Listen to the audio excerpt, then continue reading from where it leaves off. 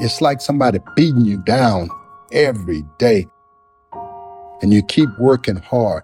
The pain on Clarence Shelmon's face is evident. And it's not the money. If it was the money, I would still be there. For the former Chargers offensive coordinator, it exists both on the surface and deep inside his core. Money doesn't alleviate that mental anguish that you have, because you know intuitively, no matter what you do, chances are you're not going to get the opportunity that you may deserve. Football was Shelmon's life. It got him out of Baton Rouge, Louisiana. It gave him a career. It afforded him financial stability. And more than that, it drove Shelmon's internal ambitions. Why would you put yourself through that emotionally, mentally, physically, psychologically, year after year after year after year, and you keep producing and nothing tangible happens? Shelmon wanted to succeed and become an NFL head coach someday. It's not good for you, mentally or health-wise. I value my happiness, my health, a hell of a lot more than I did than working for the NFL and making six figures. Unfortunately, Shelmon's experience is not a unique one for Black coaches in the NFL. I just don't think they see us in those lead chairs. I mean, let's just cut to the chase, and that's exactly what it is. This is Hue Jackson. Now the head coach at Grambling State, Jackson was an NFL head coach twice with the Raiders and Browns. Minorities weren't meant to be a part of this league when it first started. It took injunction, it took lawsuits, it took different things to get coaches or players first to be involved, and then coaches to be involved. Jackson is speaking to how, since its birth, excluding Black people has been ingrained in the NFL's DNA. It wasn't intended for Black people like him and Shelmon to have roles in the league at all. That's where it all started, and I've always said that people have to understand the history of where everything started before we can ever talk about why things are the way they are now. Helping Black people achieve career advancement has never been what the NFL is about. With that in mind, it's no surprise that the league has rarely had more than a handful of Black head coaches. You have to understand what the league has told you and see it for what it really is and what it's telling you today. Barring a major shift, it's unlikely that the numbers will ever change. I'm Tashawn Reed. This is Between the Lines, Episode 3, The Invisible Ceiling.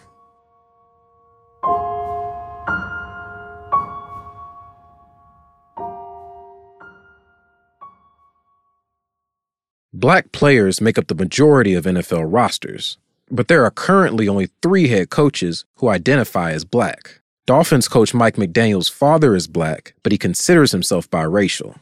The higher you go, the harder it is for Black men to get jobs. Being excluded because of their race is something that many coaches have had to grapple with long before their careers. Clarence Shelmon was no different.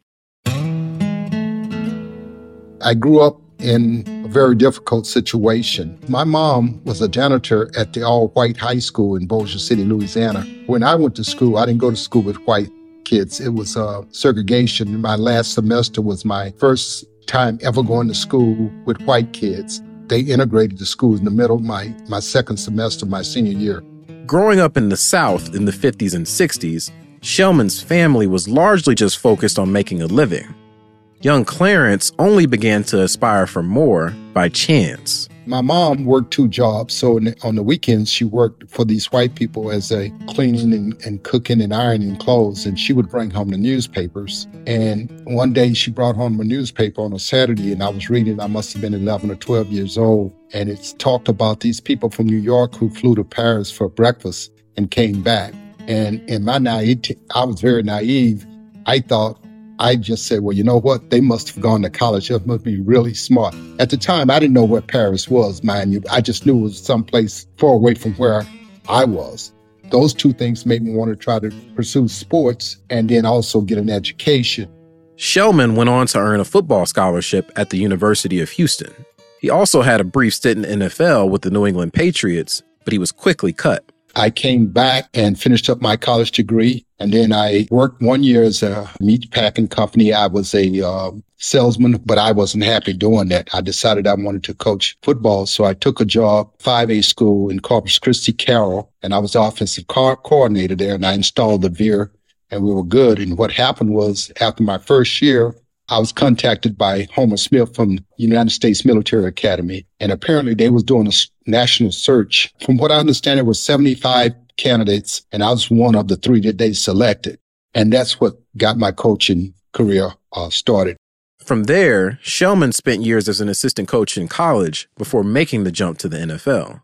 As he looked around him, he noticed a troubling trend. Black coaches weren't getting the same opportunities as their white counterparts. The head coach hiring cycle ahead of the 1997 season stood out.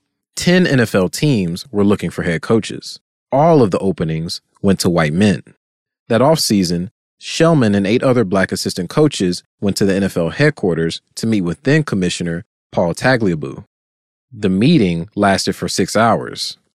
The message? Opportunities needed to increase for black coaches in the game of football. What we was trying to do is try to come up with solutions that would lead to advancement for men of color. And he understood it and was very receptive to it. We were supposed to have another meeting, and nothing really ever came of it. That was typical of conversations at the time. They hit a dead end. In 1997, there were only 3 black head coaches in the NFL: Dennis Green, Ray Rhodes, and Tony Dungy. That shifted somewhat with the establishment of the Rooney Rule in 2003, but it wouldn't last. In the years to come, the number of black head coaches continued to fluctuate. Shelmon took note, but he was still vying to accomplish a goal that was formed after a 1991 conversation with then Rams head coach John Robinson, who gave Shelmon his first job in the NFL. And one of the things that was very profound as I was leaving, he said to me, I don't want you to think of yourself as a running back coach. Think of yourself as an offensive coordinator and a future head coach. And that always stuck with me. You know, he didn't have to do that. And he did. And he don't know it, but that gave me a tremendous amount of confidence. Shelmon bounced around the league as a running backs coach. After that stint with the Rams, he was with the Seahawks and Cowboys before landing with the San Diego Chargers in 2002.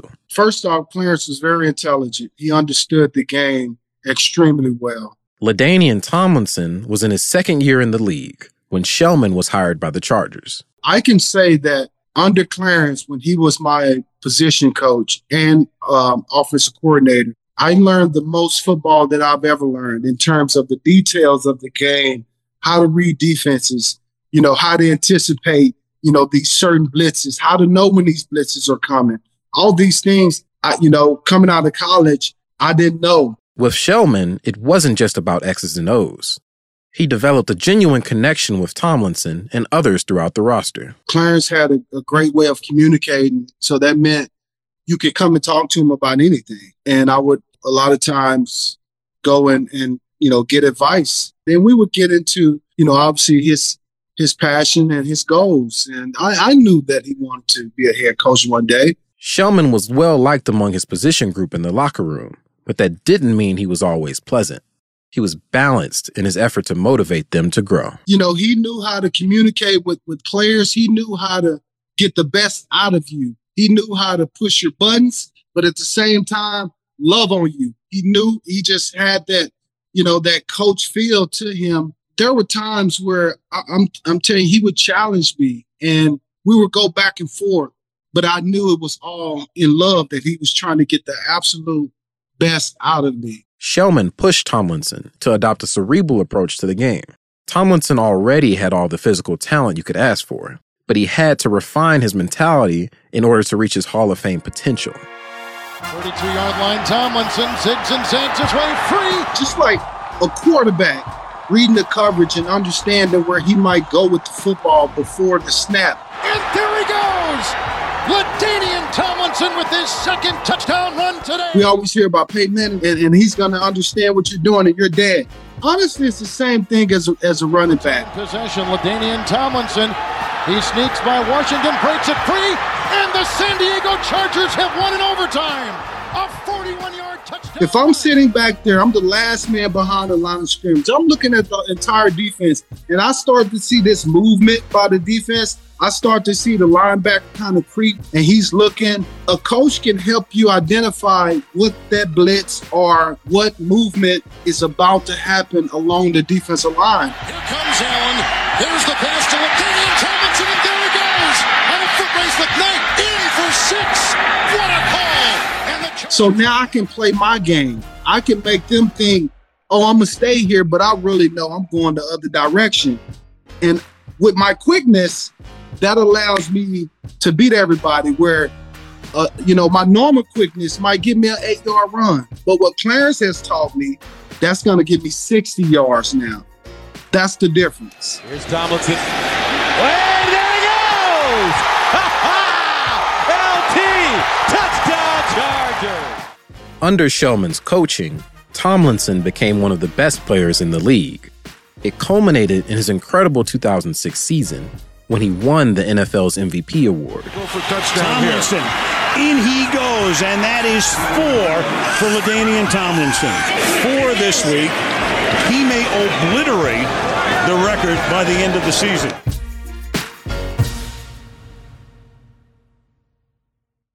After years of excelling in his role as running backs coach, Chargers head coach Norv Turner promoted Shelmon to offensive coordinator in 2007. Turner still called the plays, but their immense offensive success was a collaborative effort. Norv pretty much dealt with the passing game. Clarence was a run game guy, so he would put the run game in and start the run game to the offense. So imagine at the beginning of the week when we're game planning what we're going to do, how we're going to attack a team. When it was time to talk about the run game, Clarence would get up in front of, the offense and go through all the run plays and what we're doing. And then when it was time to talk about the passing game, that's when Norv got up and Norv did his thing and he would go through the rest of the offense. And then, the way it would work throughout the game, if he wanted to run the ball, Norv would say, Clarence, what do you like here? We're going to run it. And Clarence would say, hey, I like X, Y, and Z. And, Norv would call it. In Shelmon's 5 years as OC for the Chargers twice had the second best offense in the league. But from the outside looking in, the vast majority of that credit went to Turner. There's an unwritten rule in the NFL that you have to call plays if you're going to take that next step. But obviously, it's only applicable to certain people. There was a lot of guys that made head coach that didn't call plays. In alignment with that view, the head coaching interviews didn't materialize for Shelmon. It was then that Shelmon got a firsthand account of the struggles that black head coaching candidates faced. We all work extremely hard in this business. Quite frankly, I was one of 32 at the top of my profession in the entire world. Regardless of what profession they're in, can say they was one of 32. So I know I had the goods to be a head coach. Once I didn't get any interviews, anything like that, I just realized that my path as far as being able to have some opportunity to keep going forward didn't look like it was going to happen. At the end of the 2011 season, Shelmon reached a point where he had enough. He was done with being overlooked and put in a box that he didn't create. As I went about my career and I observed the hiring practice of the National Football League throughout my 21-year career in the league, as I observed what went on in Green Bay with Sherman Lewis, he was the offensive coordinator. Guys who was under him all went on to get head coaching jobs. He never got an opportunity. Gruden, Andy Reid, Marty Martinwig, Mike Sherman. So when you know that history, it doesn't give you a whole lot of hope. Shelmon sat down with his wife, and they mapped out how they wanted the rest of their life to go. They had 2 options. Number 1, Shelmon could give up on his aspirations in favor of securing financial security. Number 2, he could also just leave the game. As he thought about it, the choice became clear. I looked at our situation financially, and I didn't want to keep banging my head up against that wall, The emotional, the mental, the psychological, the physical toll it takes on you. I had to get up every morning and look in the mirror at myself. I had to feel good about myself. I could no longer look at myself and know that I was being culpable in regards to the lack of progress in regards to my career. And when you talk about minority coaches, most of us, come from dire situations, and we don't, it's hard to walk away from that kind of money. While I could have kept on coaching and make high six figures or what have you, under the circumstances and knowing what I was facing, the money didn't mean that much to me in regards to my integrity, my pride, and how I felt about myself after that. So I chose to walk away. Despite only being 59 years old, Shelmon retired. He received multiple offers to continue coaching, but turned them all down. Shelmon wasn't willing to put himself through that any longer. You realize that no matter what you do, sometimes it's not enough. I've always been one that I worked extremely hard to get where I am because I come from nothing. I'm not going to let someone else determine my happiness. And all of a sudden, I wasn't happy anymore. I knew it was unfair. And so I only had two recourses: stay there, endure that, suffer the emotional, the mental, the psychological distress that being in a situation like that put you in, or leave. And for me, the National Football wasn't worth giving the rest of my life to under those conditions. For Shelmon, the source of why there remains an opportunity gap between white and black coaches is not hard to identify. The lack of progress during his time and after falls on those who ultimately make the hires. We know who are responsible for the hiring, right? And the firing. It's the owners and the general managers. There's this belief that they don't know us. And when I say us, meaning people of color, I always ask myself this question: you mean to tell me all those owners, all those general managers, they know all these white guys they hire? I don't think so. So what's the difference? I was with Art Shell a few weeks ago. We was talking about this subject, and he said something to me that was profound. He said, until people find it in their heart to look at you as a human being and not see you anything other than that and judge you by your excellence on the field, it's not going to change. I don't know that you can mandate or legislate hiring practices. It has to be a fundamental change in people's way of thinking in their heart. Coming up after the break, we'll speak to some more diverse coaches about their experiences. They made it apparent that it's no accident that many of the issues Shelmon dealt with continue to persist today.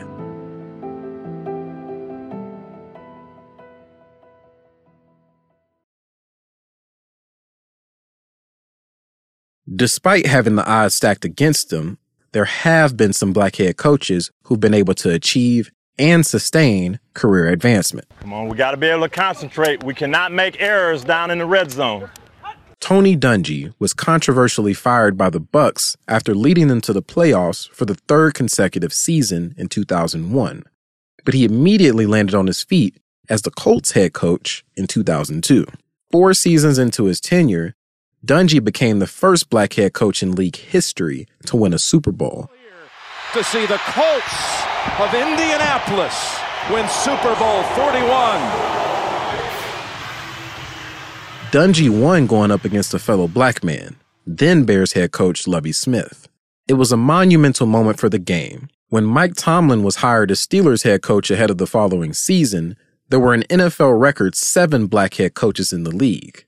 It seemed a corner had been turned, but that wasn't the case.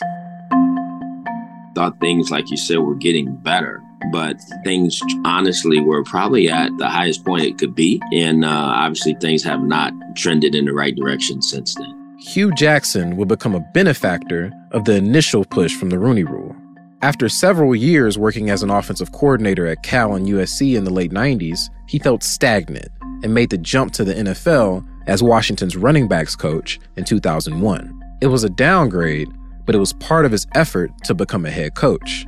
It didn't take him long to realize that would be a difficult task. And then I could really see what was happening. I think some of us don't understand what college football and the league is telling us. And I started to see really quickly that if I didn't get into the quarterback room and coach the most important position in pro football, it wasn't going to happen where I was going to have a chance to be a coordinator or a head coach.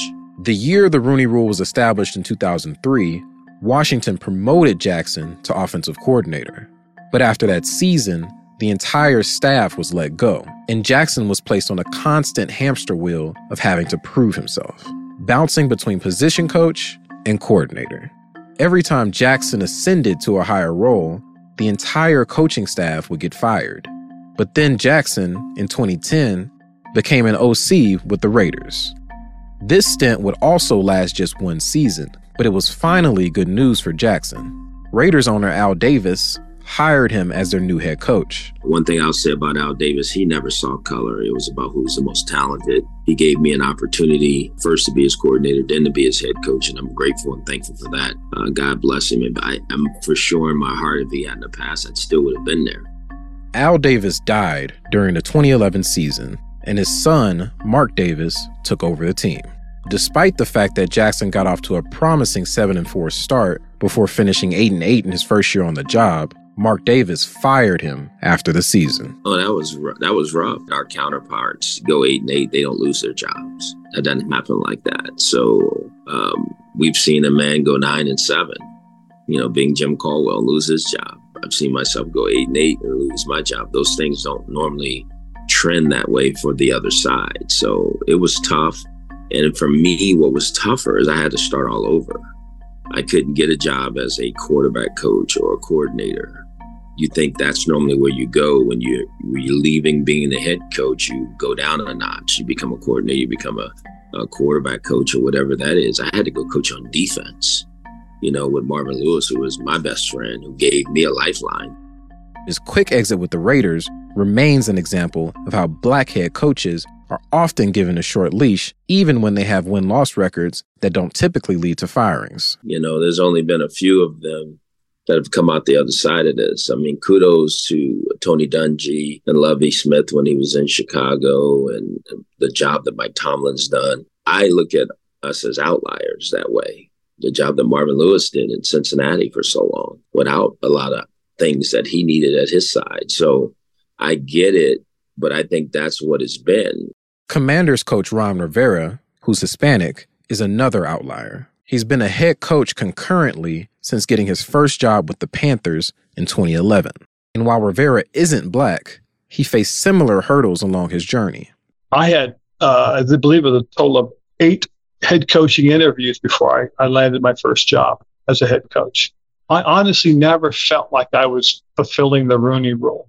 I didn't. And maybe because I had a pretty high opinion of myself. So I thought, this is for real. But now in retrospect, I almost wonder. Before he was a coach, Rivera was a longtime linebacker with the Bears from 1984 to 1992 that helped them win a Super Bowl in 1986. He tried living as a civilian after he retired, but it didn't fit him. Eventually, his wife Stephanie urged him to return to the game. She said, you look lost. You have no direction. You need to get back into football. What's interesting is the guy that got me started on it was Walter Payton. Walter and I were talking one time at a game, and I made a couple of comments about the coaching. And he said, how come you're not coaching? I said, well, honestly, I don't know how to get in. And Walter said, well, why don't you come see me tomorrow? Because at the time, he was on the board of directors of the Chicago Bears. And he called Ed McCaskey and talked to Ed. I was their first volunteer defensive quality control coach. And from there, I just worked my way up the ladder until I got my opportunity. Rivera became the Eagles linebackers coach in 1999. And 1 year after the Rooney Rule was established in 2003, he became the Bears defensive coordinator and grew into a head coaching candidate. Rivera didn't take it personally when he wasn't offered the job following his first 8 head coaching interviews, but the 9th interview was different. And I do know for a fact, one interview that I was offered, rumors were pretty strong as to who was going to get the job. And hearing the rumors and understand they were pretty strong, I declined that interview. So I was offered a 9th one, but I turned that one down just because of what you hear when you listen to what's going on in the grapevine. So I turned that one down. Rivera's football acumen wasn't in question, but what he lacked was the necessary relationships to push through. Eventually, though, he caught a break. Following his second season with the Bears, he was invited to a diversity and hiring meeting at the Combine with then-Commissioner Paul Tagliabue. And what happened was you went to this event, you listened to a couple of speakers, then they had this luncheon that you were able to sit down, and owners were there, general managers were there, presidents were there, the decision makers We were put in front of the decision makers. And one of the people I got to sit down and have lunch with and talk with were the Spanos families. I got to talk to Dean Spanos and get to know him a little bit. And then lo and behold, 2 years later, I'm working for them. The Bears didn't renew Rivera's contract after the 2006 season, but the Spanos family hired him as the Chargers linebackers coach the next season. The season after that, he was promoted to defensive coordinator. Then in 2010, the then owner of the Panthers, Jerry Richardson, reached out to the Spanos family during Carolina's head coaching search. He called Mr. Spanos and talked to him about me, and my wife talked to Susie Spanos about us. And because we had developed that relationship, he spoke very highly of me. Mr. Richardson told me, after he hired me, he told me, he said, I wanted you to know that your previous owner, Mr. Spanos, was very positive about who you could be and thinking that you would succeed. Rivera broke through, but a rough start put his job security in jeopardy. He posted back-to-back losing seasons and struggled to win close games. Given diverse coaches often have a short leash and rarely get another chance after being fired, Rivera was anxious. But again, his relationship with ownership proved to be beneficial. Instead of firing me, my owner worked with me, and he helped me get an opportunity to sit down and meet with John Madden. And I was able to ask Coach if he'd mentor me and help me through this. And he did and gave me that opportunity. But if my owner hadn't been patient, if he hadn't been willing to give me that opportunity, I mean, nobody would have blamed him. I wouldn't have blamed him. Hell, I was very fortunate that I had an owner that gave me time, that gave me a chance. The patience paid off. In 2016, Rivera took the Panthers to a Super Bowl appearance in a string of 3 consecutive seasons of making the playoffs. Stays in bounds. That means this game is over. The Carolina Panthers are NFC champions, and Ron Rivera is going to the Super Bowl.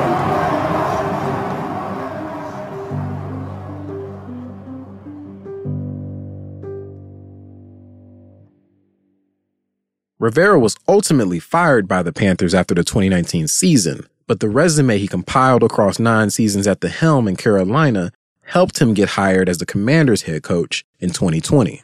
Among other factors, Rivera believes the lack of opportunity to foster relationships and build trust with decision makers hinders the upward mobility and longevity of diverse coaches. So as we've gone through this cycle, these last 12 years since I became a head coach, we've had some pretty good moments, but then we regressed after that as a league. And that, I think, was a little disappointing because as I look at it, I think part of the reason we regressed was that program no longer existed. The opportunity to put minority candidates in front of the decision makers, the owners, the presidents, the GMs, no longer existed. And so what happened was, because there wasn't that opportunity, very few minorities travel in the same type of circles. And very few of them even have those connections. And so the opportunity wasn't there. The NFL brought back a similar program that will allow diverse candidates to connect with decision makers last offseason. Time will tell whether it produces results.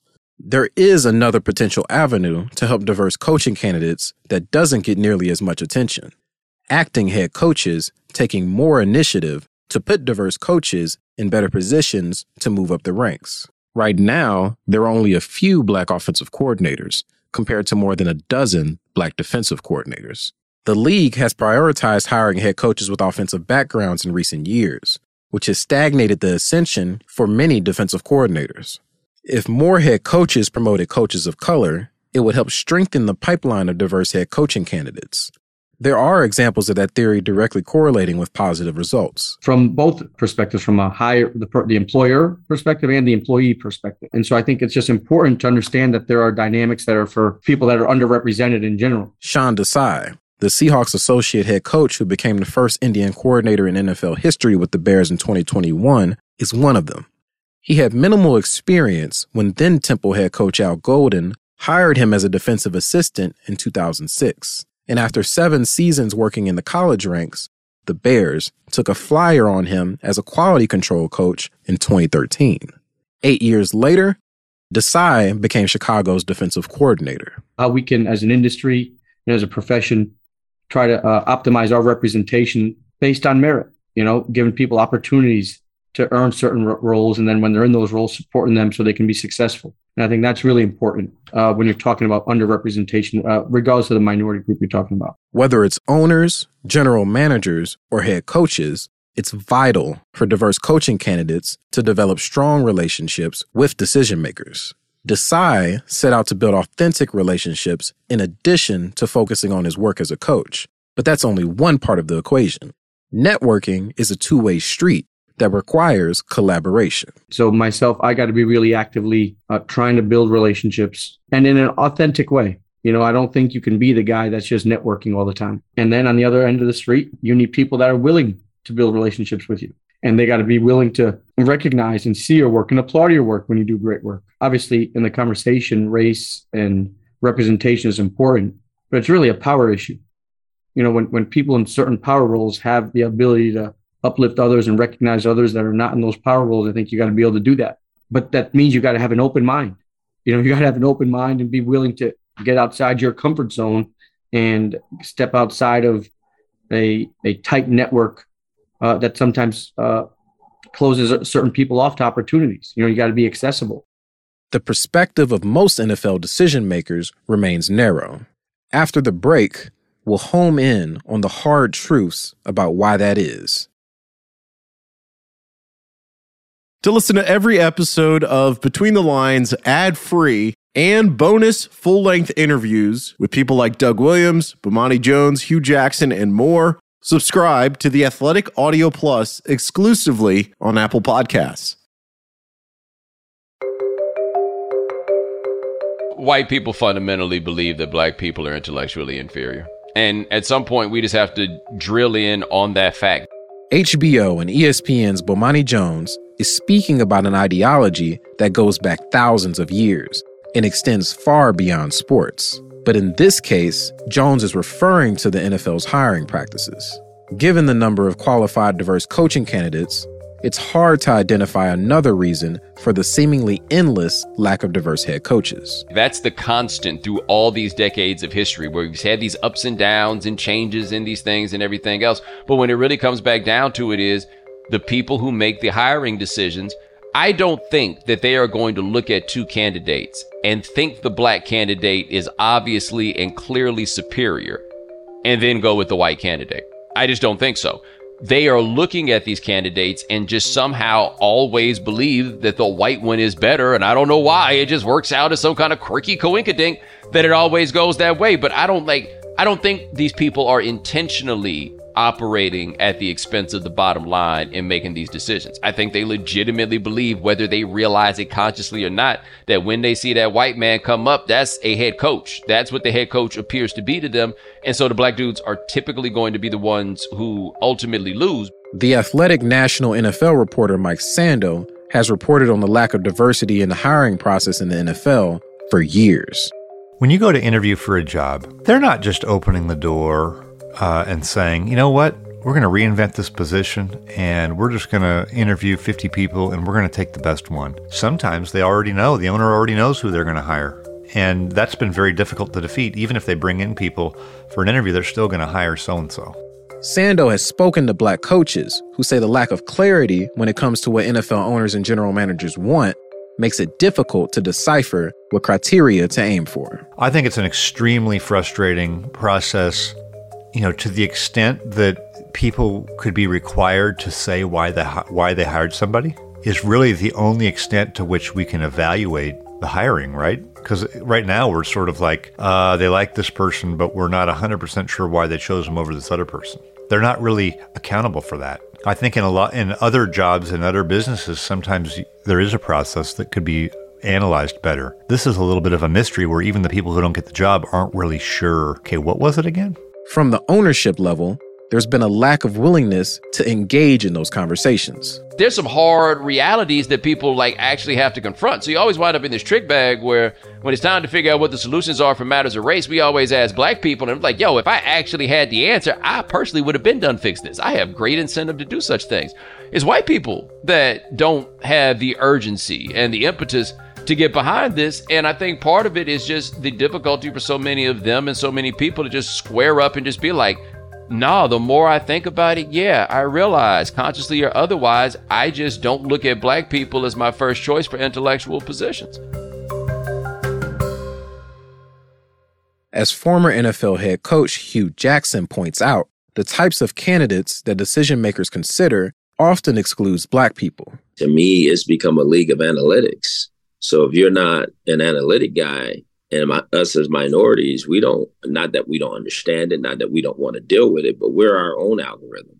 We've worked our tails off to get to where we are. So if you're not in that particular space, they don't see you that way. And it's the young Caucasian guys who are supposedly the very bright guys that are getting these opportunities, all the time. And it's just the way it's been. There's no shortage of awareness about the fact that the NFL has a diversity problem among its head coaching ranks. Despite that, owners haven't shown they're willing to change. Why would they? League is growing, is making a ton of money. People are watching football at a high level. Why do you need to change it? Why do they really need to do anything different? There's no money coming out of their pockets. There's nothing that's saying the game is slowing down or people are mad because this is not going right. We have a cycle of a day or maybe a day and a half where people talk about the issue and then it goes away, right? So tell me what is going to make them do anything about it? Nothing. So at the end of the day, that's why nothing gets done until somebody really hits it where it really hurts, which is in their pocket, and that's not going to happen because people love sport, right? People love football. And so they know this. So they placate to a lot of the other things that we try to do. But at the same time, it's not going to move the needle. League mandated legislation is another option, but there are limits there, too. Former player and NFL Players Association Representative Don Davis doubts there's much more the league can do. Education is one thing. Awareness is one thing. Action is another. I don't know what other rules, what other legislation can be put in place to encourage those in power to hire more minorities. I honestly, I just have no idea. I mean, I think at this point you might just have to, which is hard to say, mandate it. But I think you just got to say, look, y'all just got to hire some more Black folks. Period. As a Black head coach, I've heard some who were in the pipeline say, "Well, I don't want you to hire me because I'm Black. I want you to hire me because I'm the best candidate." And I would just say, while I applaud that. And I understand what you're saying. No, I want you to just hire him because he's Black. And let's just try that out and see. I think there's some others who have gotten it, not because they're white, but race played a part. And you allowed them an opportunity. Such extreme in-house mandates will likely never happen. As has been the case historically, the force that changes things will probably have to come externally. Oh, no, you got to take them to court. Right? Like we got the Rooney Rule because somebody took them to court. You get free agency because somebody took them to court. That is the thing that they respect. Like this level of money and power, that's the thing that they respect. They respect lawyers. That's taking it out back to fight in their world is to take this thing to the courthouse. Like, oh, you got a problem with it? Let's square up. All right, well, let me call my lawyer. And then we square up and then we go about it. That, to me, is going to be the thing and has always been the case. Again, the Rooney Rule came about because they did not want to go to court with Johnny Cochran. Probably a wise play, fundamentally, when they decided to do that. Vikings defensive coordinator Brian Flores did just that with his bombshell class action lawsuit against the league in 2022. Is the NFL racist? I think the numbers speak for themselves. There's one Black head coach. The former Dolphins head coach sued the Giants, Broncos, Dolphins, and the NFL for alleged racial discrimination. The Miami Dolphins fired him after back-to-back winning seasons. Flores and his attorneys have now filed a class action lawsuit alleging discrimination against Black coaches. In the lawsuit, Flores presented a text message from Patriots coach Bill Belichick that indicated the Giants decided to hire Brian Daboll as head coach before they began their interview process, which would have been a violation of the Rooney Rule. Bill Belichick thought he was texting Brian Daboll. Turns out he was texting Brian Flores. A series of texts. One of them, the final one, says, "Sorry, I bleeped this up. I think they're naming Brian Daboll. I'm sorry about that." Flores also accused the Broncos of a similarly flawed interview process in 2019 and said the Dolphins asked him to intentionally lose games early on in his coaching tenure. Flores has since been joined in his lawsuit by 49ers defensive coordinator Steve Wilks, who was the Panthers interim head coach last year, and former NFL assistant Ray Horton. Commissioner Roger Goodell is telling owners that the league does not have enough head coaches of color. That follows a lawsuit by fired Miami Dolphins coach Brian Flores accusing the NFL of racial discrimination in hiring. The league had said Those allegations are without merit. It's probably not a coincidence that following Flores' lawsuit, the league went from 1 to 4 black head coaches, has grown to a league record 8 black GMs, and now has a league record 5 black team presidents. As Ron Rivera highlights, it's always taken that sort of pressure to garner change within the NFL. I think at some point you have to do something to help promote the change. If speaking out's the right thing to do, then speaking out's what you should do. That's easy for me to say. But I just think what Coach Flores is doing is a testament to his character. And a couple of those coaches that have followed suit, hey, kudos to them. Because it is unfortunate. And I think if we all take a step back and look at some of the successes people have had, you would be willing, I think, to say, these guys deserve opportunities, or they deserve a second chance, or they deserve the same type of opportunities that other people have got. I used to tell people, we live in a land of opportunity. That doesn't mean everybody's opportunities are the same. But after the initial push following Flores' lawsuit, going into the 2023 season, there will still be just 4 black head coaches. It's a clear sign that it's far too early to say whether Flores' lawsuit will evolve into a long-term solution. Many, like Hue Jackson, are skeptical that it will. I don't, because if it did, why hasn't it?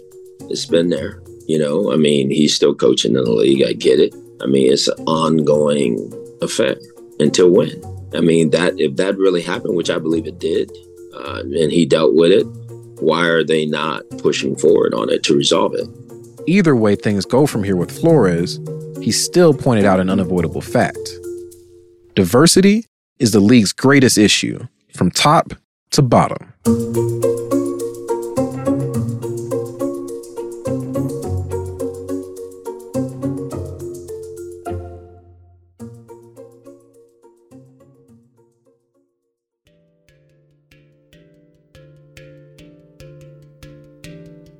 Thank you for listening to Between the Lines. Deshaun Reed is the creator and host of the series.